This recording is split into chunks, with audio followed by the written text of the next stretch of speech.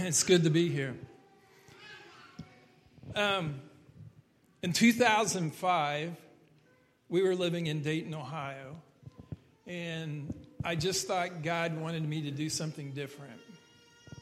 I didn't know what that was, so I went to a retreat in southern Indiana called the Jeremiah House, and it was a fasting retreat.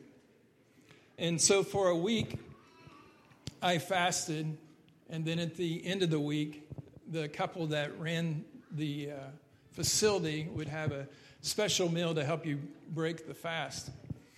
That whole time, I made sure that I didn't check my phone or check my emails or anything that went on. I just kept my phone off. As I was driving away, I turned my phone on, and the first email was from a guy from Western Kenya called Alex Masika. And all he said in the email was just real simple: would you come to my village and bless it? I didn't know him from anybody. But I just took it and felt that that was what God was calling me to do. I thought it was move someplace else. You guys know I moved all around. Been to a lot of places, a lot of countries. I never thought of Africa. So I went and told the church that God told me to go to Africa. And I called here to the church, and you guys helped raise the money so that I could go. And we told Alex that we would put on a pastor's conference, and from Central Christian College, I got permission from the college that through our teaching throughout the week that they could earn 15 credit hours from a Bible college. You see, the average pastor in Africa only has 15 hours of any type of formal training that there is. On the other end, what was happening with Alex was 5 years earlier in 2000, he had a vision of a white man who would come to his village and bless it.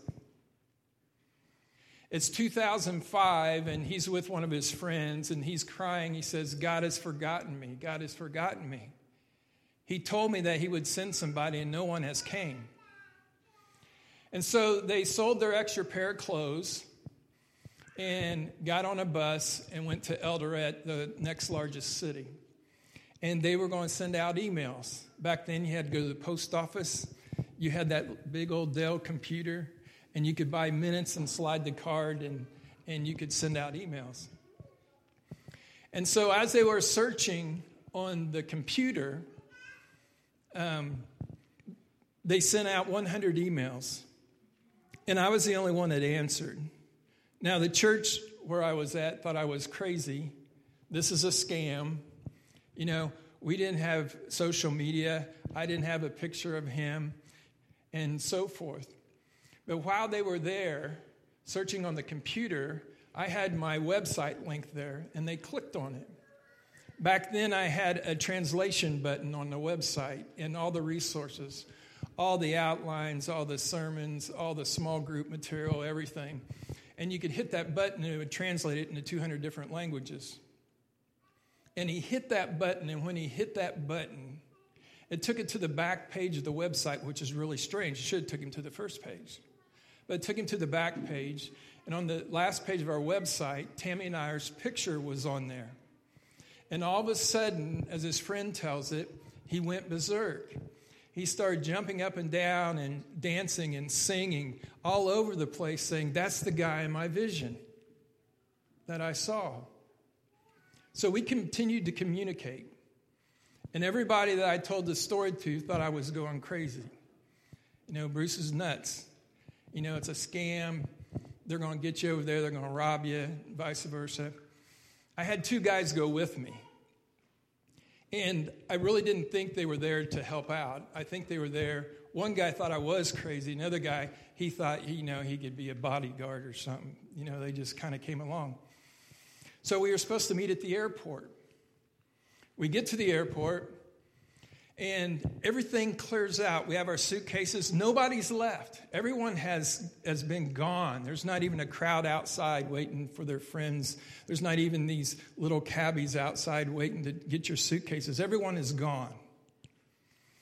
And I hear, I told you so. I told you this was a scam. They said, well, what are we going to do for a week? in Kenya. We don't know anybody. I said, let's just go to the hotel. And I turned to them and said, if God gave him a vision one time, he'll give him another vision, and they'll be able to find where we're staying. Then they knew I was nuts. So we bum a ride, and we get up. There's a little kind of bed and breakfast. It's a place that used to be an Air Force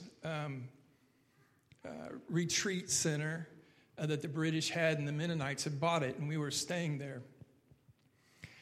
And we're outside talking, and they're giving it to me and everything else. We don't have any place to stay the next day. What's going on? And I just said again, if God gave him a vision, then he'll give him another vision, and they'll be able to find us.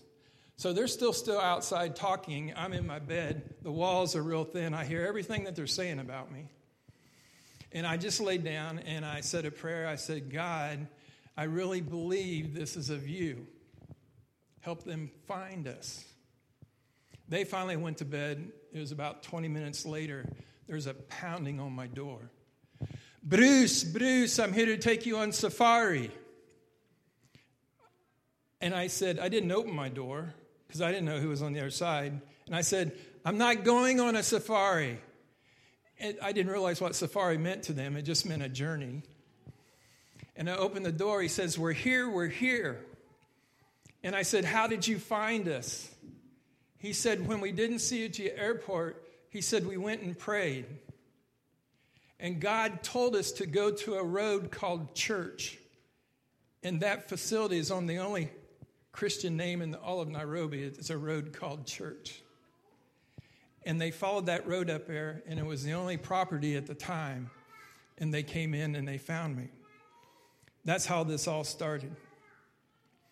And as we go through and kind of tell about going back to Kenya in June 4th, and it's been 16 years from the first time I went there. When I got there, I saw all kinds of Muslim mosques, and I got mad. I'm pretty competitive. You know, Mountain City does that to you. You know, when you play on basketball teams and never lose and things like that, you get pretty competitive. And I think Christians, we need to be more competitive. I think we need to compete against the world. So I started looking around and found some property that I could lease. And I said I would take it for 5 years. I didn't have any money. I just told him I would take it.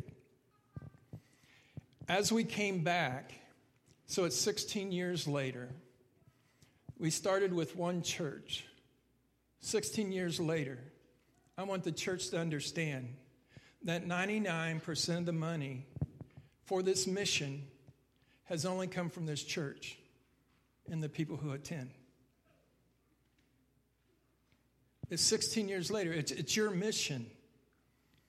16 years later, we have planted 25 churches.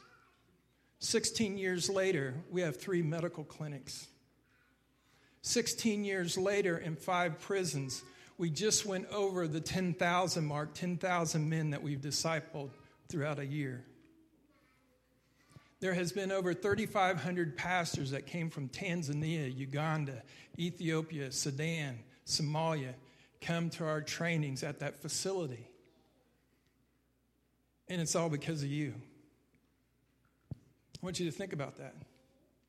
I remember when I was ordained here, and Virgil and Russ was an elder, my dad was an elder, and it was all said and done. Jen got done preaching, and they laid hands on you and read scripture and everything. And Virgil, he probably doesn't remember this, but he put his hand on my shoulder. He says, it's time to get going. And I've been going ever since. We're going back this year to plant 6 more churches that we've been working with. And the 4 of the churches are going to be in northern Tanzania, which is right on the border, Moshi. And then we're going to Turkana in order to dig a well. This is a picture of one of the Turkanans, traditional Maasai tribe, if you ever heard of them. They carry swords. They speak a dialect. They can't communicate with any other people groups or tribes in the country because they speak their own dialect. And we started going up there a year before. A friend of mine has real-time GPS and satellite imaging.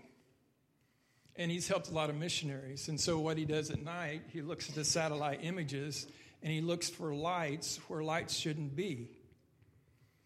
And he finds out that that's where the people groups are because they are burning fires to keep warm or they're eating. And so he identified this area and gave us the GPS coordinates. So the Turkana tribe in Kenya is one of the 13 tribes that are unreached in Kenya because they live clear up in the desert. So we have to fly about 4 hours to the last northern city, Lodwar, and then drive in a car through the sand and desert with no roads and just a GPS. Now, most of the time we argue with our GPS anyway, right? She doesn't know where she's supposed to turn, and we argue with it all the time. Think about arguing with this. We're driving hour after hour with just these GPS coordinates. And there's nothing there but sand and camels. So we finally come across to the tribe, the Turkana tribe. This is a traditional house where they still live. It's just sticks. There's nothing inside except sand. We had been going up there for a year, every month. They didn't have any clothes till we started going up there. The women or men would wear this little wrap around their waist, but there wasn't any clothing, so we started bringing these blankets, and we bring food and water and so forth. The Turkana tribe, there's been people dying for so long because there's been a drought up there for about 7 years. And we have taken them water in our truck that we have. But when we got up there, we talked to the elder of the tribe and said, can we buy some land because we want to build a church? The Turkanas don't believe anything. They have no belief system. They don't believe in any God. It's just you live your life, and when you die, you die. That's all they knew. They had never heard about Jesus, Holy Spirit, a Bible, or anything like that. It's into the second year, and they've been preaching now. It's been, first year was about once a month. The second year was every week. And then we decided to have a revival. And so the whole tribe comes together. They do everything as a community. There's about 150 people in this tribe. Our church is so full now, we started a second church because some people were walking through the desert almost 10 miles to come to the church. So we bought some more sand to build a church there. But what was interesting was at the end of the revival, they asked them if they wanted to become Christian. And so they had a community meeting.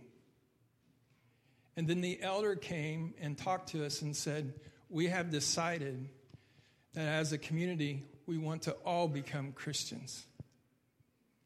And the next day, we baptized the whole community. It was just amazing. Kind of reminded me of an Acts story, like Cornelius and his household. But as we go up there, one of the two things that we're doing is we're finishing putting in a well up there. And we were able to find water to the thankfulness of a contractor who works for the UN, believe it or not. He was a Christian man driving through the desert, saw our building and thought, what the heck is that? It's in the middle of nowhere. And so he was digging wells for the UN in the country of Kenya. So he stopped by and saw what we were doing. The well that we dug was in a riverbed, so there wasn't always water there. It depended on the season. When the river be up, we'd have water. When the river went down, we wouldn't have water. So he says, I'll dig 100 test holes for you for free. He's a Christian man. And I never really liked the UN or anything else. I thought, well, how in the world they're doing something for us? So he comes back. The problem was we can only dig on the property we own. So we went back to the tribal elder and said, we got to buy more land or we can't dig these test holes because we can't get permission from the government. So they decided to give us 1 square mile of land, 640 acres. And they found water. And we're going back up this time to finish the well up so that they can have water there. They can go 3 days without drinking, but the third day, they'll kill a goat and drink the blood of the goat to help them survive. And that's just kind of how they live. These are some of the children up in Turkana. Traditional dress, the beads around the neck. It's not to stretch your necks out like you've seen some Africans. It has to do with their position, if you will, in the tribe, in their family that they belong to. This is inside the church. We started teaching Swahili to the kids so that they can actually talk to other people outside their tribe and in the country. And then after that, we will teach them English. So one of the things that we're doing is raising money to buy Bibles. I can buy Bibles there fairly inexpensive from the American Bible Society in Nairobi. So we can buy 50 Bibles for $100. And it's parallel, so it has English on one side and Swahili on the other. And it just would be very wonderful to be able to do that. This is how crowded the church is now. That's what Sunday looks like. Everybody's just, on the other side, is just packed out with adults. For some reason in Africa, all the kids sit up front. Now that drives parents nuts because our kid would be messing around, flipping somebody's ear, picking their nose, doing something.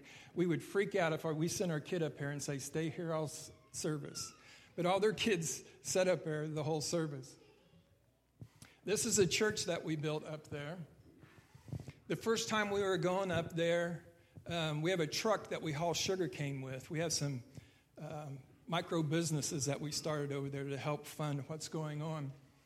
And all of our supplies were stolen. And so we thought, well, instead of being so obvious with this huge 2-ton truck, we'll just take vans. So we leased vans, took all the seats out of it, even the passenger seat out of it, and was hauling lumber and steel sheets, as they call them, in these vans up there so it didn't draw attention to ourselves. So then we were able to finish this facility. We want to build another facility about 10 miles away where the other church is that's been meeting, so they don't have to travel 10 miles to go there. Here's the Bible, some of the Bibles up there. They had never seen a Bible, never seen anything written on paper. Now, that's hard to believe. They have never been out of the desert. They have never been to any city. They just are nomadic in the tribe. So this is up in the corner where Ethiopia, Sudan, and Somalia all come together. This is what they've been doing for water when we come up here. They'll go to a riverbed and they'll just start digging and digging and digging and digging until they find some water that starts to seep up. And they'll just drink that muddy water and just get enough to keep going. But that's what they do for water. And they had these holes everywhere. This is the other church, the second church. We got some area where there's actually trees. This is kind of like a God thing. You don't see trees in the desert, but we found some, so we have some shade. And so this is the other tribe that's in that area. This is a typical church that we have planted. Not only planted church, but we built the buildings. Not only built the buildings, but we dug several wells. Because this is what a Muslim does. A Muslim will dig a well and provide fresh water before they build the mosque. And then they tell everybody that they can come and use the water if they convert to Islam. I thought, well, that's a pretty good strategy. I'm just going to use it for Jesus. So I started digging wells. We started going around the community and said the water's free and told them why it's free. And as soon as the church was up, it was full. And people really understood living water for the first time. This is what church looks like before we get a building done. We make our own bricks like the people in Egypt. The ground is clayish there, and that's how we build the churches. But this is a church. This is another church. This is the largest church that we have built. Once a month, all 25 churches come together to worship together. It's just amazing. The farthest one, if you think about it, they're riding bicycles. That's their mode of transportation. The farthest church has to ride 6 hours to get there on a bicycle. Women and children, they got people on the back of the bicycles. No 10 speeds over there. Some other pictures from the churches. This is another church. You see all the mud. Passing out Bibles there. This is the New Beginning Center, the discipleship center that we built in 2012. Because we called it New Beginnings and it was very generic, and people couldn't associate us with any denomination, and I really didn't want to draw attention to me because they would really tax us in that area if they knew we were a Christian. And so for the first time, pastors in the area would gather around once a week in the facility at the New Beginnings and started praying together. Because they didn't have to go to the Baptist church. They didn't have to go over here to the Pentecostal church. They didn't have to go over here to the Mennonite church. Real competitive, what you believe and stuff like that. But they would all come together at the New Beginning Center and pray together. Here we're giving out food, which is rice, maize, and oil to the widows. We have 52 widows. And so we have a tailoring facility. We teach them to tailor. When they finish learning how to tailor, we give them fabric, enough for a year, so that they can have some mode of income. Because if you're a widow, you're along the side of the road and you're breaking rocks into smaller rocks to make cement. That's what they do. This is inside the New Beginnings facility with the widows, and this is a Muslim woman. If a Muslim woman's husband died, she's disowned by the family. Family comes, takes the property, takes everything away, and she's just out of everything. And so several Muslim women were coming, and this woman has been very faithful. So I got the idea. I just wanted to do something big, so I went to the market, and I bought the biggest cow I could find. Now, that looks like a big calf over here. But I bought the biggest adult calf I could find and took it to her home, and we walked to this Muslim family's home, and I said, Jesus has blessed her and gave her this cow because he's king and he's God. Now, for her to get a cow and her family like that, it got everyone's attention. Your God can bless people. And their family started coming to one of our churches. This is how you build a house over there. Well, we sticks together, put mud in, pack it in. The walls and everything will last about 25 years. But we're building little homes for the widows over there. This is just another picture of the pastors meeting together. This is a New Beginning Center, our discipleship center that we built in 2012. And it was quite the project. They had a handsaw, a hammer, and wire, and a plumb line. And I thought, how in the world are they going to build anything straight? And it was just amazing how they did this. This is one of the prisons one of the 5 prisons that we go to, one of our pastors that we work with, Moses Latome, there are about 70,000 men in prison in Kenya, but over in Kenya it's different than here. If you're accused of a crime, you go to prison and wait until your trial date. And they have a debtor prison. I didn't find that out until they came and got one of our pastor's son and put him in prison until he could pay off a debt. So like I said, I know your youth group's going through Alpha youth group. So we've been teaching Alpha over there. So we just passed, like I said, 10,000 people have gone through Alpha in the prisons. This is some land. The other thing we want to do is lease some land. And so I can lease lots of land, but if I lease 5 acres, then that's about $1,500. I can buy all the seed and all the fertilizer and lease the land. And the widows will get all the money and the profit from it. What we do over there that I learned, because I'm not a farmer, is that we plant soybeans in the same row as corn. Because soybeans put off nitrogen and corn needs nitrogen. And so then our yields started going up because we were able to do that. Here's a picture of our pastors. There's 5 missing. Pictures of our pastors there. Here's all the 25 churches. Don't ask me to pronounce the names of the communities. But where we're going, so there's Lodwar. That's the farthest north city.